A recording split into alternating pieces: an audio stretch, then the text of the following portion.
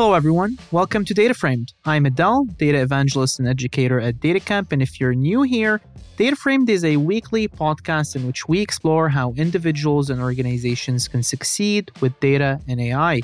So September is upon us, and what that means is that International Literacy Day is happening on September 8th. Now, as you may know, if you're a regular listener to the show, we're huge fans of another type of literacy, which is data literacy. However, given the rise of generative AI, or what previous DataFramed guest Dan Jeffries calls ambient AI, where AI will be pervasive in our daily lives, we think it's also really important to explore the concept of AI literacy. So throughout the month of September, we are hosting a bunch of events all related to data and AI literacy. Whether you are a practitioner, a decision maker, part of the data team, or the learning team, there is something here for everyone.